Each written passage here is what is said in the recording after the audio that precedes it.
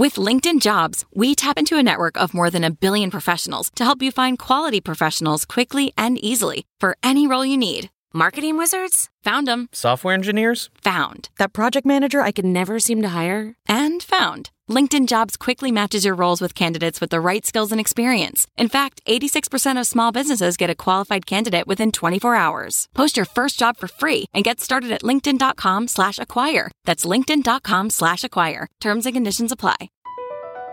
Across America, BP supports more than 275,000 jobs to keep energy flowing. Jobs like updating turbines at one of our Indiana wind farms and producing more oil and gas with fewer operational emissions in the Gulf of Mexico. It's and, not or. See what doing both means for energy nationwide at bp.com/investing in America. Even if you've never heard of Luis von Ahn, if you've proven you're not a robot online, you've used something he's created. He tells me he doesn't read stories about himself, and he's probably the only CEO I've ever interviewed who believably says he doesn't care about money. Everything that I've done has been with the goal of just having a lot of impact on a lot of people's lives.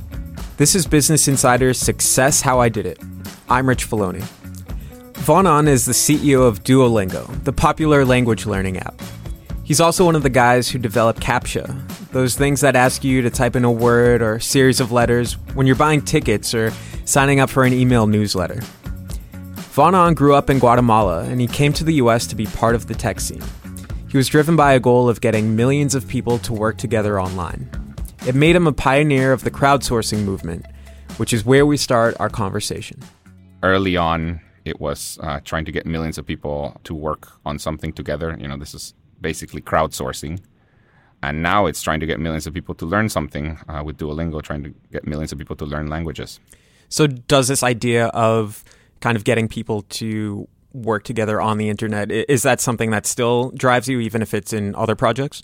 Yeah, I mean, it's something that I think about all the time. I mean, this is something that I worked on a lot in the early 2000s. How do we get millions of people to work on a common goal? So did this love of starting companies and working in tech, did that start as a kid? I think so. I mean, technology definitely started as a kid. When I was 8 years old, my mother bought me a computer. I wanted a Nintendo, and she bought me a computer instead, and I was pretty pissed off. But I was forced to learn how to use it because I kind of wanted to play games with it. She got me a Commodore 64, and I learned how to use it. So that's when I started really getting into computers. The starting companies thing, that didn't really happen until I was in my 20s. What was it like growing up in Guatemala City? I had a pretty normal childhood when I compare with other people here in the United States. I was fortunate that I was kind of upper middle class. Both of my parents were medical doctors. You know, Guatemala is a very poor third world country. And, when I was growing up, it turns out that there was a civil war going on. But I never really experienced it. It's this interesting thing. People sometimes are like, wait, didn't you grow up during the Guatemalan Civil War? Which is true, I did. But I didn't experience it. I had a pretty normal childhood. I think I was very fortunate to be shielded from all of that. Do you remember as a kid when that computer that your mom got you at 8, when it went from a lousy gift to something that you actually got really excited about? Yeah, it probably took about a year. So at age 8, I was pretty bummed. But by age 9, I was quite excited about it. And what started happening is I got a few games that I convinced my mother to buy me. But at some point, she just kind of stopped. She said, look, these are expensive and you should not, I'm not going to buy you more games on the computer. So I started discovering how you could actually copy games from other people. They usually had these very rudimentary copy protection mechanisms back then. And I figured out how to get around them. So at some point, I was in my whole kind of area of the city, I was like known as the guy who would help you kind of pirate games. And I was only 10 years old. I got pretty excited by it because I basically had access to most games because somebody somewhere had bought it and I would help everybody copy it. So that's when I started getting pretty excited by it. So it was cool to be the guy that everyone went to for these? Yeah, and people would show up to my house. And usually these were much older people. It's not like they were 40 years old, but I was 10 and these people were like 17. And just my mother was like, I don't really want to have these teenagers coming into my house randomly. So at some point I had to just kind of do all my dealings just in the front door. I wouldn't let them in. It's like selling drugs. That's funny. So at this point, like this experience of just being like this 10-year-old video game bootlegger, Did that end up inspiring you that, hey, maybe I could, when I grow up, actually make a career out of doing stuff with the computer? Yeah. I thought, when I get older, I could probably do something with computers. So you end up at Carnegie Mellon University studying computer science, and then you get into the early days of crowdsourcing. Could you tell us what CAPTCHA is? Sure. So this is something that happened in my first semester of the PhD program at Carnegie Mellon University. The guy who was the chief scientist of Yahoo came to give a talk at Carnegie Mellon about 10 problems that we don't know how to solve at Yahoo. I listened to the talk, and when I went home, I tried to work on all of these problems. I couldn't come up with any great ideas for any of them except for one of them. And the problem was they had these people that would sign up for free email accounts, by the millions. So somebody would write a program, and they would use these to send spam, because what happened is that each Yahoo account only allowed you to send like 500 messages per day. And if you're a spammer and you wanted to send 10 million messages, you would get a couple of million email accounts, and from each one, you would only send like 10 messages or whatever. So these people wrote programs to obtain millions of email accounts, and Yahoo did not know how to stop them. And I started kind of telling also my PhD advisor at the same time, about this problem. And it kind of occurred to the two of us together that the thing to do was to have something that distinguishes whether the thing creating an account is a human or a computer program. Because computer programs can obtain 2 million email accounts easily, but a human, after obtaining 30 email accounts, they get bored and they stop. So that's where we came up with this thing called a CAPTCHA, this test that can distinguish humans from computers. And what it is these squiggly, distorted letters that you have to type all over the internet. That's there because humans can read the distorted characters, whereas computers can't do it as well. And right after we came up with that idea, within a couple of months, Yahoo started using it to prevent automated signups to their service. And soon after, essentially every major website in the world was using them. So when Yahoo approached you with this, did you think, okay, I'm going to make a deal here, maybe get rich? No, this did not happen, actually. We were just so happy that we had made this thing that Yahoo was ready to use that, we gave it to them for free. To this day, I hadn't really much thought about making much money. I mean, even with the game bootlegging, this was not a money-making thing. I was just happy to have a bunch of games. It was similar here, and neither my PhD advisor nor I thought of making too much money here. Or making any money, so we gave it to them for free. We were just happy that they were using it. So you don't have any regrets over that? No, I don't. I mean, it ended up working out pretty well for me, so I don't have much regrets about that. I'm happy with it. I mean, I would have done things differently if it was now, because I now know how the world works a lot better. But at the time, I mean, it's not like I sit here regretting it. So are you not maybe naturally business-oriented? I mean, you're saying that you didn't want to sell things as a kid, and you didn't even cross your mind to sell it to Yahoo. Yeah, I don't think I am naturally business-oriented, and this is something, I mean, even with this, my latest venture, Duolingo, it took us a while to start actually making money. I mean, by now we are making significant amounts of money, but this has not been my driving force. My driving force has really just been making products that a lot of people use. And yeah, I don't think I am naturally money-oriented. When did you realize that your driving force was just making technology that lots of people used? After helping create CAPTCHA, the satisfaction that it gave me to see that, every day millions of people would use this, and that, kind of everybody who I talked to had seen these or had come across them, or, well, most people actually hated them. That just gave me a lot of satisfaction that a lot of people had used this. And from then on, everything that I've done has been with the goal of just having a lot of impact on a lot of people's lives. Did you ever get annoyed at one of your own pieces of technology, having to answer one of those CAPTCHAs that maybe is hard to understand? For sure. And then the idea was just copied a lot, and many of them were not actually developed by me. I mean, sometimes the letters are very highly distorted. The most annoying for me is always just buying tickets on Ticketmaster. They give you like 90 seconds to complete the transaction, and there you are like trying to enter your credit card and everything, and then you can't read the damn thing. So, I became annoyed at that a few times. Having to race the clock against your own creation, yeah. In 2006, you got a lot of attention when you got one of those MacArthur Fellowships, which people often call genius grants. What was it like when you got that phone call? Yeah, that was completely unexpected. I mean, I was just in my office one day, and I got this phone call, and the guy just said, "Have you ever heard of the MacArthur Fellowship?" I said, "Sure, I have heard of it." And then he said, "Well, I'm happy to tell you that you've been selected for one of them." It was completely unexpected. You know, they're very secretive about how they choose their recipients. I was obviously very, very proud of myself. But, every time that I get one of these awards, I kind of also feel guilty. I don't know why. There's probably years of therapy there to fix that. But I also kind of felt guilty. I don't know why, but that happened. What do you mean by that? Guilt over what? I don't even know. It's kind of I just kind of feel like I don't deserve it. Like, why am I getting it and not somebody else? I just get this feeling. It goes away, but I do get this feeling whenever I get like an award. Or, the first time I saw myself when I originally made CAPTCHA, pretty soon after there was a pretty large spread on the New York Times, a big story about this. And there's a big picture of me there. And the first time I saw myself, the feeling that I got was, I don't deserve to be there. I don't know why I'm there. It's kind of like of guilt. So after that, when you started getting more attention, did you find a way to make peace with that somehow?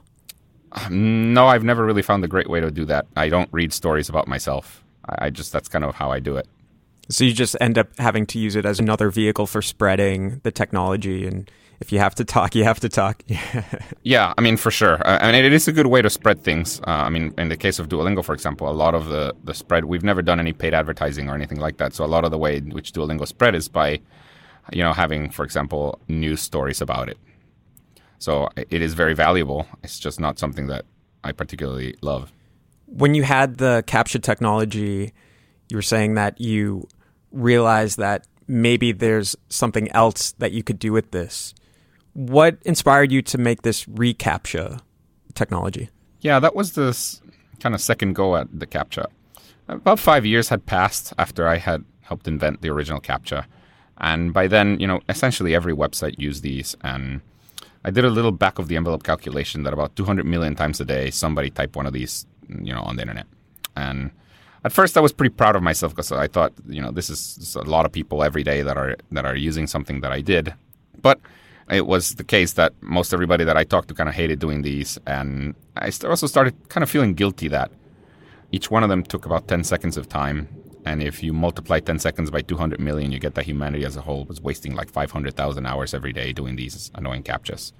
So that's when I thought, is there a way in which we can do something else with this technology? And that's when it occurred to me that it could have a second purpose. And that's where the reCAPTCHA project was born, where the idea was that as people were typing these distorted characters, the idea was to also get them to help us digitize books. And the way that worked is, at the time, there were a few projects that were trying to digitize all of the world's books. Like Google had one, for example. The Internet Archive had another one, where the idea was taking all the books that had ever been written and scanning them to put them on the internet. Now, the way this works is, you take a book, you scan it. Now, scanning, literally what it is it's taking a digital photograph of every page of the book. It gives you an image for every page. It's an image with words in it. The next step is that the computer needs to be able to decipher all of these words. But for older books where the ink has faded, the computer cannot recognize many of the words.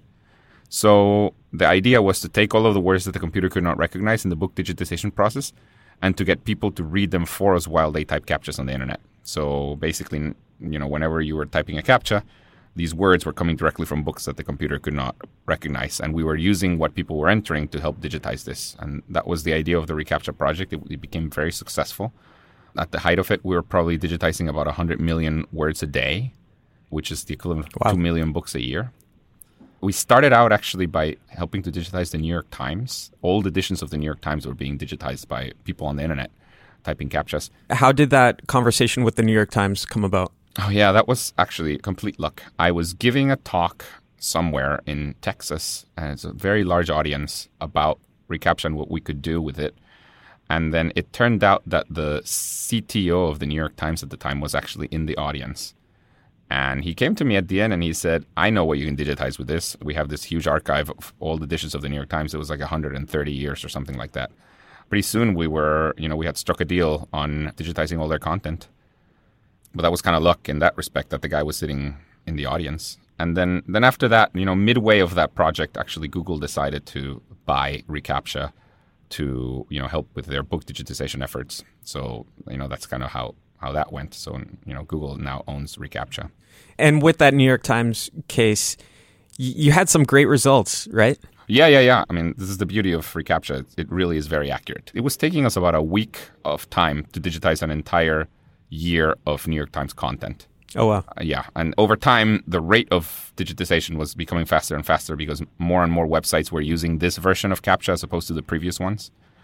I know that the rate became a lot faster when Facebook signed up. So Facebook started using reCAPTCHA as opposed to their own version of CAPTCHA. And as soon as they signed up, basically every person who signed up to Facebook would help us digitize one word of either a book or a newspaper. And that's a lot of people. And with reCAPTCHA, so you sell it to Google and you actually made a good deal out of this. What had happened in terms of your perspective on your own approach to technology that changed where, okay, you actually were going to start selling some of your creations? I don't think anything had changed. I mean, it just, at some point, I sort of understood more how the world works. And, it's not like I'm against making money. It's just never been a driving factor for me. And so this was a pretty good deal for both sides. I mean, Google really needed this technology to help digitize their books. And for us, it made perfect sense because, we had the New York Times contract, but it wasn't like we had access to, millions of scanned books like Google did. So on our end, we just had one piece of the whole process and Google had all the other pieces. So it made a lot of sense. When did you realize that you wanted your next project to be Duolingo? It was soon after having sold reCAPTCHA to Google. I thought to myself, what am I going to do now? I had to spend a couple of years at Google after the sale. But at some point, I kind of just realized, I really like to be my own boss. I really like doing stuff by myself. So I just thought, okay, I'm going to start a new project. What have I always really wanted to do or what has been my passion? And I just always thought that education was my passion. I've always kind of loved learning stuff. So I thought I wanted to do something related to education. But then, I started thinking, okay, education, let's see. First, I came back to my upbringing in Guatemala. It's a very poor country. And I saw it firsthand how those who have access to education can basically do very well in life. And in countries like Guatemala, a lot of people talk about education as something that removes inequality or that kind of brings the social classes together. But I always saw it as the opposite, as something that actually makes inequality because this was the case for me. I was able to, get a very good education. And because of that, you're able to continue having a lot of money, whereas people who don't have very much money in countries, particularly, developing countries, barely learn how to read and write. And because of that, they can never kind of get out of poverty. I just got to the point where I wanted to do something that would give equal access to education to everybody. That was my driving factor for when I wanted to start Duolingo. And then the next step is education is very general. And so I thought maybe I'll just do something a lot more specific. So I tried to narrow down to one thing. And I thought of learning languages, which is huge everywhere in the world, except for the United States. Learning languages in the United States is just not as big. But in most countries, learning English is a huge thing. In developing countries where English is not the commonly spoken language, those who know English usually can earn up to twice as much as somebody who doesn't know English. So it was a thing that would really try to help, had the potential to help a lot of people get out of poverty. And that's the driving factor for creating Duolingo. How many languages did you speak as a kid? As a kid, just English and Spanish. I mean, my native language is Spanish, but I learned English very early on. Then I tried learning French when I was in high school, but I failed.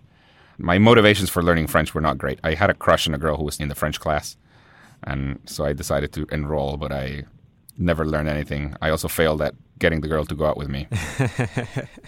So that didn't work. You met President Obama at the White House a couple of years ago to talk about Duolingo. How did that happen?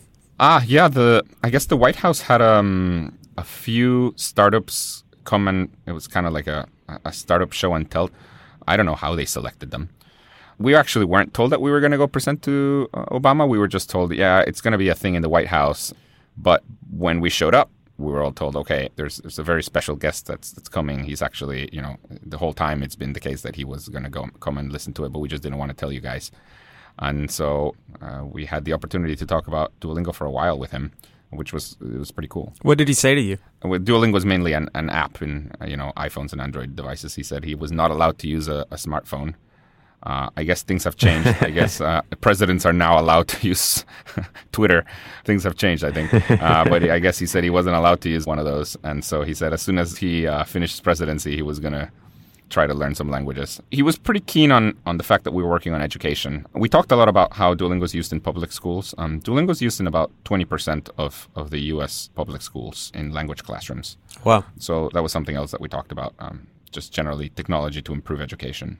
And can this app help replace or supplement existing language courses? I wouldn't say replace. I mean, I think the idea is to improve it. I mean, our idea with it is you can learn a language with Duolingo by itself. But if there's a teacher available, usually it's better. The teacher plus Duolingo is better than either Duolingo or the teacher separately.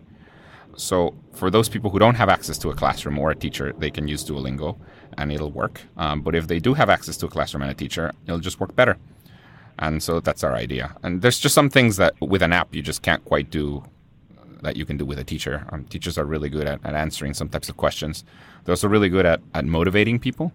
Classrooms are extremely huge motivators, in part because you're being forced to just show up. So they're extremely huge motivators. Are you going to be taking Duolingo public? That's the goal. We're not quite there yet, but my best guess is we're 2 to 3 years away. Our revenue is growing quite significantly year on year, and that's the goal. It's one thing for it to be the goal and another thing for, all the stars to align, but that's the goal. Are you worried at all that you might not be able to maintain a social component of it if you have to keep checking quarterly earnings? Yeah, that is a legitimate worry. So far, we've been able to navigate that pretty well. It's, of course, very different. I cannot tell you that I understand public markets super well since I've never been the CEO of a public company. But so far, this has worked pretty well with private investors. We have a lot of investment from venture capital firms, or Google's one of our investors, for example, too. It's worked out pretty well in terms of being able to do both, sort of having a social good and making revenue. But yeah, it's a worry. It's not our biggest worry, but it is a worry. Would you want to remain CEO if it becomes a public company? Yeah, I think so. I think you're also supposed to say yes to that question no matter what. But yes. I saw that at some point that Bill Gates tried poaching you. What happened there? Yeah, I mean, this was as soon as, when I had just gotten a job as a professor in computer science, I got a few phone calls from him really trying to convince me to join Microsoft Research. I was very humbled by it, and to me, it's been amazing to talk to him. I mean, over the years, I've met him, I don't know, maybe 10 times. He remains my hero. I mean, he's just amazing. Everything that he's done and just the way he thinks is one person that you sit there in a room and you think, this person, for a fact, is significantly smarter than I am. I appreciate talking to him every time. What do you guys talk about when you meet up? The last time was in January. He was interested in learning more about how we're using artificial intelligence in Duolingo to try to teach better. He was lamenting the fact that a lot of, particularly education companies, are claiming that they're using AI in very sophisticated ways, but in reality, it's pretty unsophisticated. And so, he was trying to understand all the places where we use AI. And I would say for Duolingo, we're about medium sophisticated.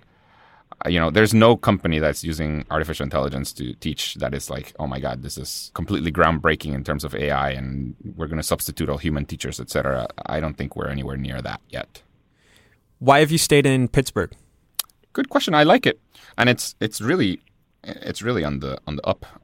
At the beginning, I was in Pittsburgh because of Carnegie Mellon, which is just an amazing computer science program.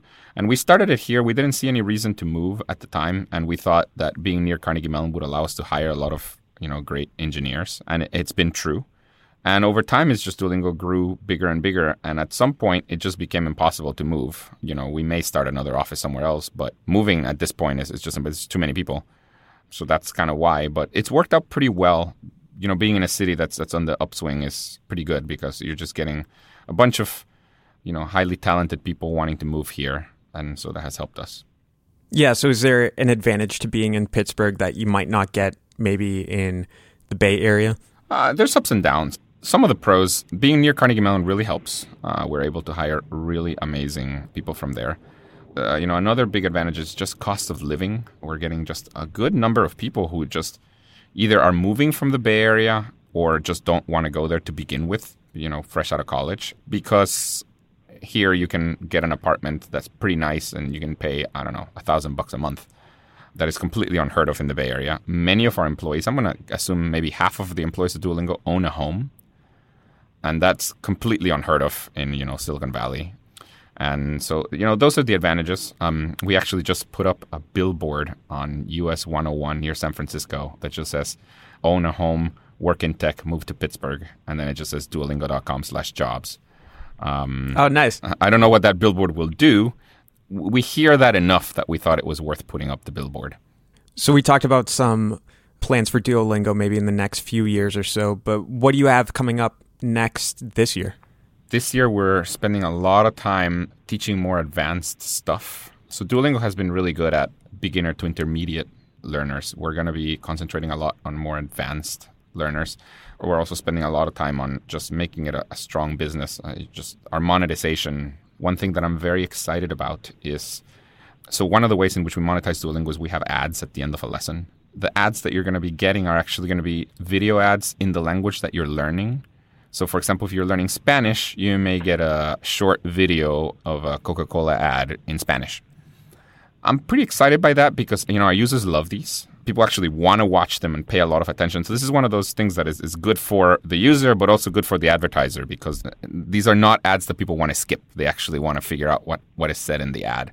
We also just launched a podcast, which did really well. Season 1 ended, but while we were still in season, it was in the top 10 podcasts the whole time. Now it's, I think, ranked number 40 or something of all podcasts, which is pretty good given that it's a Spanish learning podcast. I'm actually taking a look at an episode of your podcast right now, and it said that in one of the episodes that before you left Guatemala that your aunt was kidnapped. Is that a true story? That is a true story. So our podcast, the way it works, they're all real stories. The last episode of the first season was actually a story about me that happened to me. The year right before I left for college here in the U.S., my aunt was actually kidnapped in Guatemala. And so it's the story about how that happened. Oh, wow. If you chose this as the story to tell, is that something that impacted you heavily? Yeah, it did impact me. It was actually one of the decisions for me to leave to the United States. There were other reasons why I wanted to leave, but this was kind of the last nail in the coffin for me deciding to leave Guatemala. It was like, oh my God, now people are getting kidnapped here too. Yeah. She was kidnapped. She was gone for about 10 days. This was a money thing. In different countries, kidnappings are for different reasons. And was she returned? Yeah, she was returned.